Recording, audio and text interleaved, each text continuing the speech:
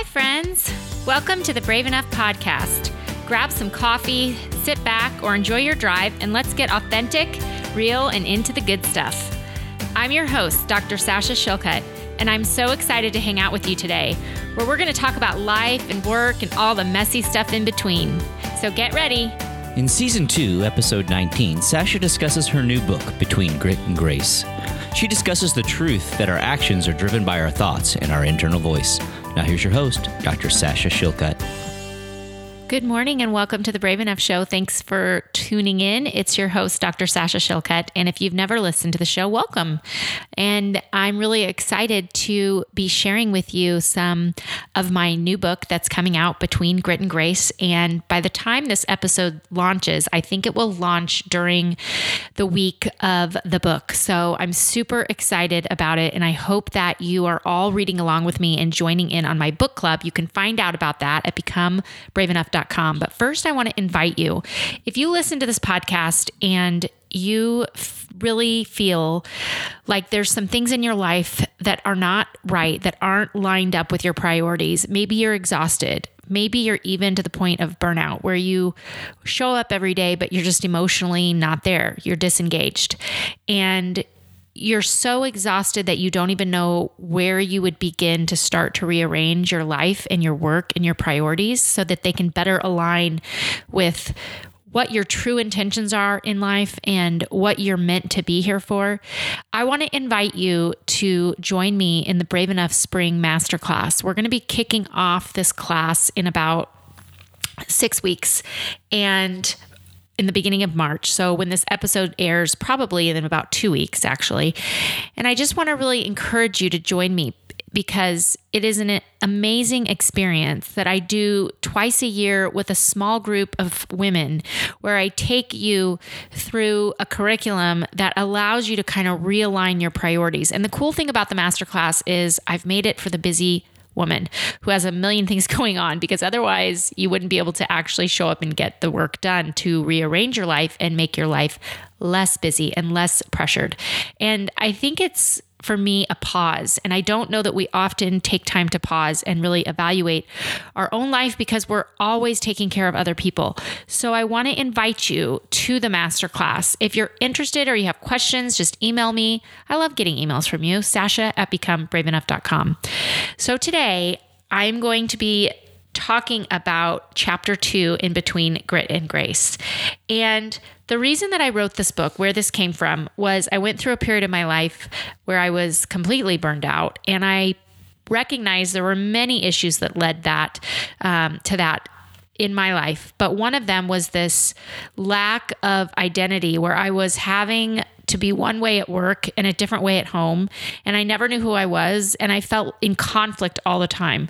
And it put a lot of strain on me that took me about a year to kind of pull back and reassess and understand. And then a couple more years to kind of build myself back up. And so I've written about this in a book called Between Grit and Grace, The Art of Being Feminine and Formidable, because I can tell you that I'm both of these things. I'm a pretty gritty, assertive, authoritative person.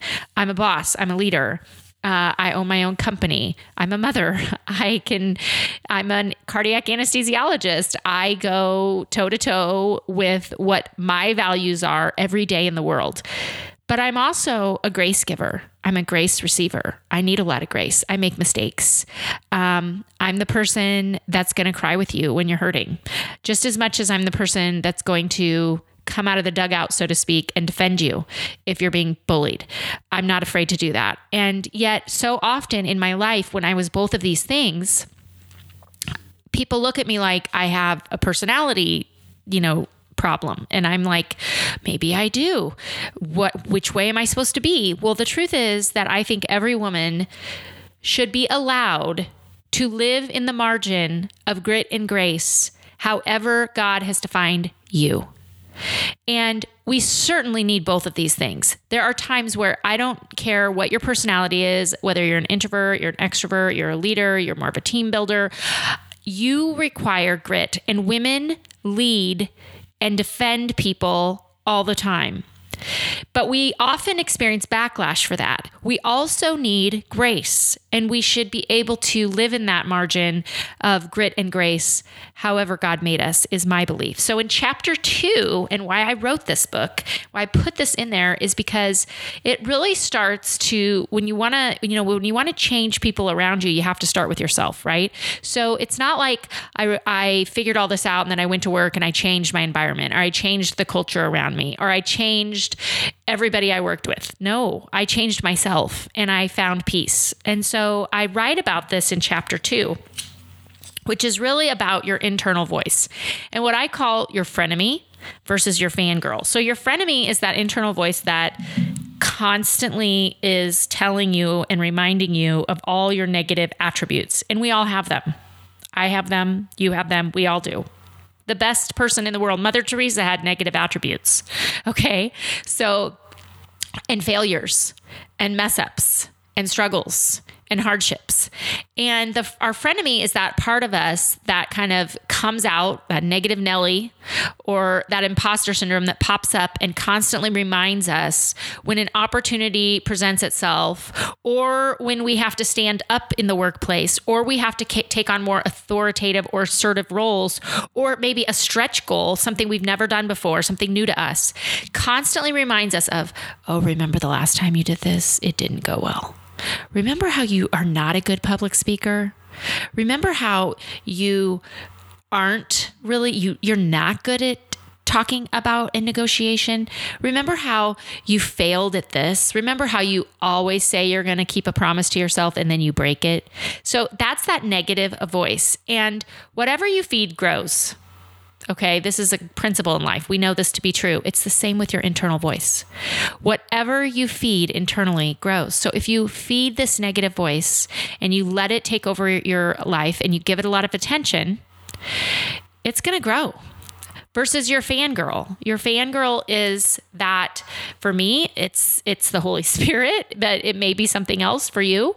For me, that is the voice that says, okay, yeah, you failed last time, but there's no evidence you're going to fail this time.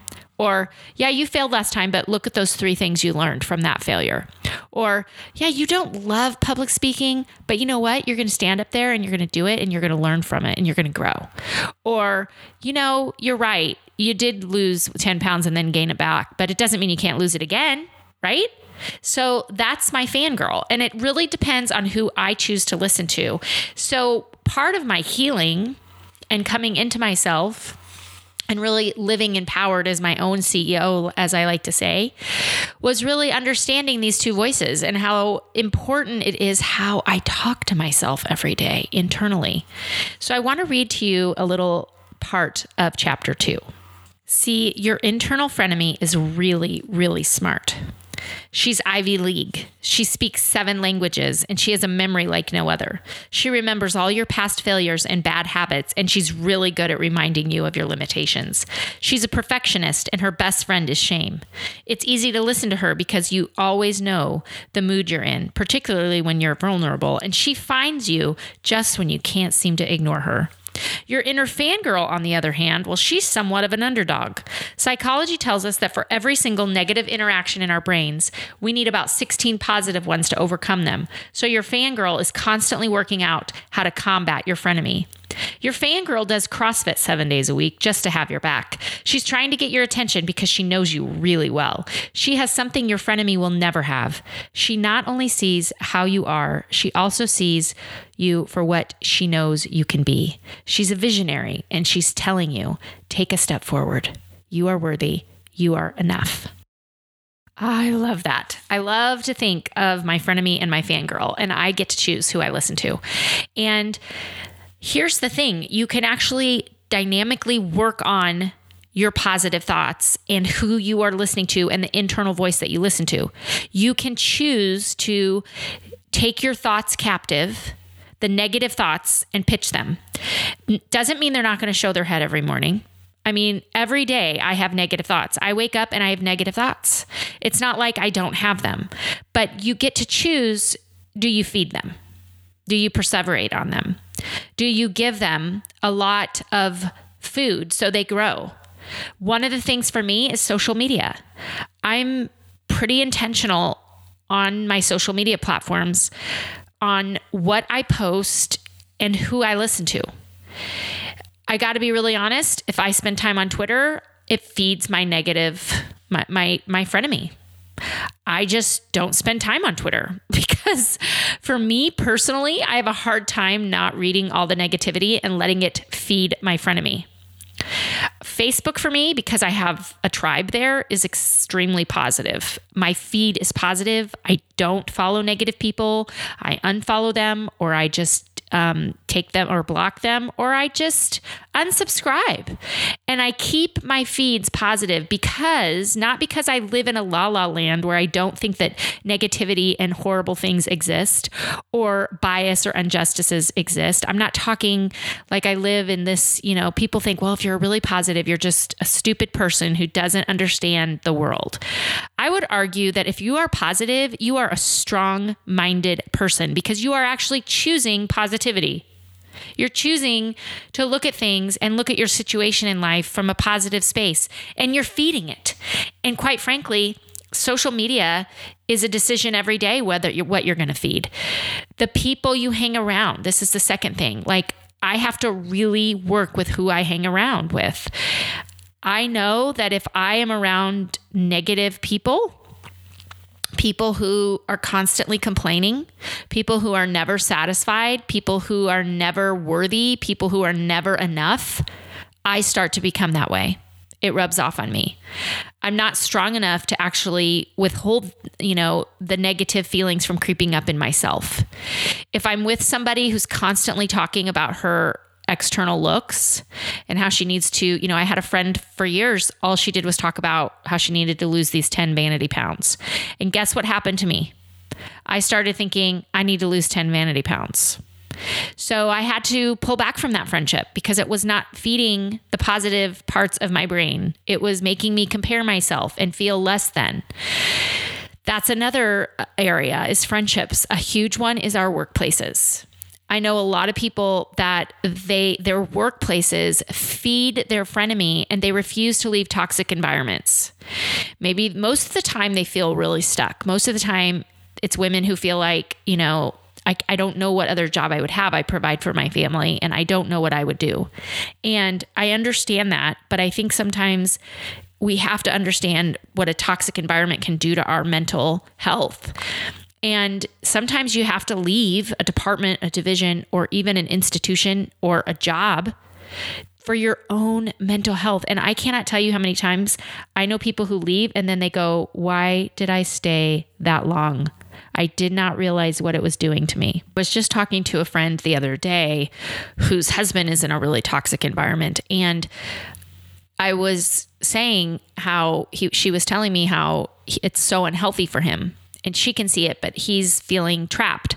And she was like, he's just become such a negative person. And I said, it's because that's what is being fed. If you feed your frenemy, and you live in a work environment where that is being fed, then unfortunately it becomes part of your internal voice to yourself. And you start to see the world very negatively. And let me tell you, the world is negative. It's not like circumstances change when you take on a positive thought model, but your reaction to them does. And I don't know, honestly, how people can go through life with a negative. Like I follow some people on social media and all it is negativity. And I'm just like, gosh, that's exhausting. It's exhausting. And so I have found that what I feed grows, period. And it's really up to me. And so that's why I wanted to write about this in the book, is because I wanted women to see the power of our thoughts and choosing to listen and to feed our fangirl. So in order to do that, you have to have confidence, right? Confidence instills the frenemy that grows the fangirl, and it tells the frenemy to be quiet. But the thing is that we think that confidence is something that has been handed out to us like at birth. So many people think that like when you're born, you get this much, you get these physical traits, and then you get a personality and you get like a lump of confidence. And whatever that lump is, that's just what you got for the rest of your life. Well, I'm here to tell you differently. There's a lot of science behind confidence, and you can look at the studies, but it basically shows that confidence comes by taking action and being willing to fail. So the more you act in a way that is serving you, even if you think that you're not sure about taking that first step, it builds your confidence. And you take many steps towards a goal, it builds your confidence that is going to allow you to take big steps. And it creates more of a positive attribute. And the thing that I really want to talk about is confidence as a team sport. So I'm going to read you a little excerpt from the book. Confidence is contagious. Just as it is important to encourage one another, it is equally, if not more, important to encourage yourself. Once I realized that listening to my inner voice had the ability to propel me just as much as it had the power to restrict me, I started taking notes. Literally, I started writing down my negative thoughts. Putting them on paper made me recognize how much I was listening to my frenemy, especially when it came to being assertive or advocating for myself. Even when it felt natural and when I did advocate or negotiate or take charge, my frenemy would give me a play-by-play afterwards and point out all the things I should have done or should have said, such as soften my tone here or been less firm there. Ridiculous, huh? Then I also realized a tiny voice was cheering for me. She was in my corner fixing my crown. She was telling me to go for it, to keep moving forward, and no one was perfect. So why did I think I had to be? She encouraged me to lead, to assert my ideas, to state my opinions, and to take charge of situations directly, because that's my style. Her voice grew, and guess what? So did my actions. One of those most important aspects of growing our confidence is letting go of our perfectionistic tendencies and showing ourselves grace. This is one of the most difficult things we can do because it requires us to let go of our failures and to throw off the labels that we and others often place on us, which we then start to believe about ourselves. So isn't it interesting how other people label us and then all of a sudden we believe it? I was recently reflecting in my group online about how this year has really been a transition year for me. And I honestly felt like there's part of me that really wants to step in to who I am as a leader of women. But then there's this part of me that has really grown up to be this academician physician. And everyone in my life, including my closest friends and family, constantly are asking me, who are you? Like, what's it going to be, Sash? What are you going to choose? Is this the year you're going to leave medicine and pursue Brave Enough? Is this the year you're going to like put Brave Enough on the back burner and really, become the chair of a department? And it has started to make me really question myself and my own identity this year. And I'm constantly, journaling and reading things that other people write and asking for wisdom and praying. And the last week or so, I had the opportunity to have a lot of time in solitude. And I don't know about you, but I have a really strong desire for solitude these days, not loneliness. There's times that in my life I've been extremely isolated as a woman, and some of the loneliest times that I write about in the book. But that's not what I'm talking about. I'm talking about solitude, and solitude is a gift. And I've spent the last couple weeks having some time with myself, and that is what I call the pause and pivot. If you listen to the show, you know that I believe that the biggest gift we can give is time for ourselves to pause and pivot in life. And I recognized that I was allowing everyone else, and these are people that love me, that care about me. They're, my mentors, my parents, my spouse, my friends. I was allowing their questions to really make me feel like I had to make this huge decision. When the truth is, I'm actually okay being both of these things right now. I love being a doctor. I love leading women and empowering women and teaching women. I love teaching women. I love it. I love what I'm doing right now. I can do both of those things right now because that is, in this year, in this season, what I've been called to do. And I was really allowing other people to influence my internal voice. And my internal voice was saying, you got to choose. This is the year. You got to choose. You got to pull back from this. You got to stop doing that. You got to choose. But really, that was my frenemy talking. Because when I think about where I am in my life right now, I'm actually really content being both of these things. And until I know that God is leading me elsewhere, I'm going to keep doing these things. So maybe you're listening and you feel like you don't know your identity. Maybe you feel you're about to embark on a different job, or maybe you want to change your job FTE, or maybe you want to take on a new project, or maybe you want to pull back and pour into your family, or maybe you want to be brave and take on a new role, or whatever it is, a relationship, a friendship. And you feel like you're torn, because that's what really decisions come down to. I want to encourage you to ask yourself, who are you feeding? Are you feeding your frenemy? Are you feeding your fangirl? Who are you surrounding yourself with? Who are you following on social media? What are you reading during your day? Are you spending time alone in solitude? I would encourage you to get the book. I think the book is something that can really be very special to kind of lead you through this internal discovery. I've got questions in there and pauses, and every chapter is broken up into a pause and reflection exercises, because I wanted the book to be more than just, a story. I wanted it to be actually something that could change you and help you and teach you how to invest in yourself. So if you're listening today, I hope that you have enjoyed this episode and that you are liking this. If you are, please give me a shout out on social media. Tell us what you like about the Brave Enough Show. Give me a review on iTunes. That would help, but I would love to hear your feedback. I'm going to keep doing this if I keep getting positive feedback. Otherwise, I'll go back to doing some other episodes with some great guests, but I wanted to offer a little sneak peek into Between Grit and Grace. You can buy it on Amazon, Barnes & Noble, Target online. And I just want to thank you all for listening. Now stay tuned for Sasha's Pick of the Week. Okay, my favorite pick of the week is the Passion Planner. I don't know about you, but I like to have a planner that I actually write in, and I like to journal, and I like to write ideas, and I like to see goals. I'm very driven that way.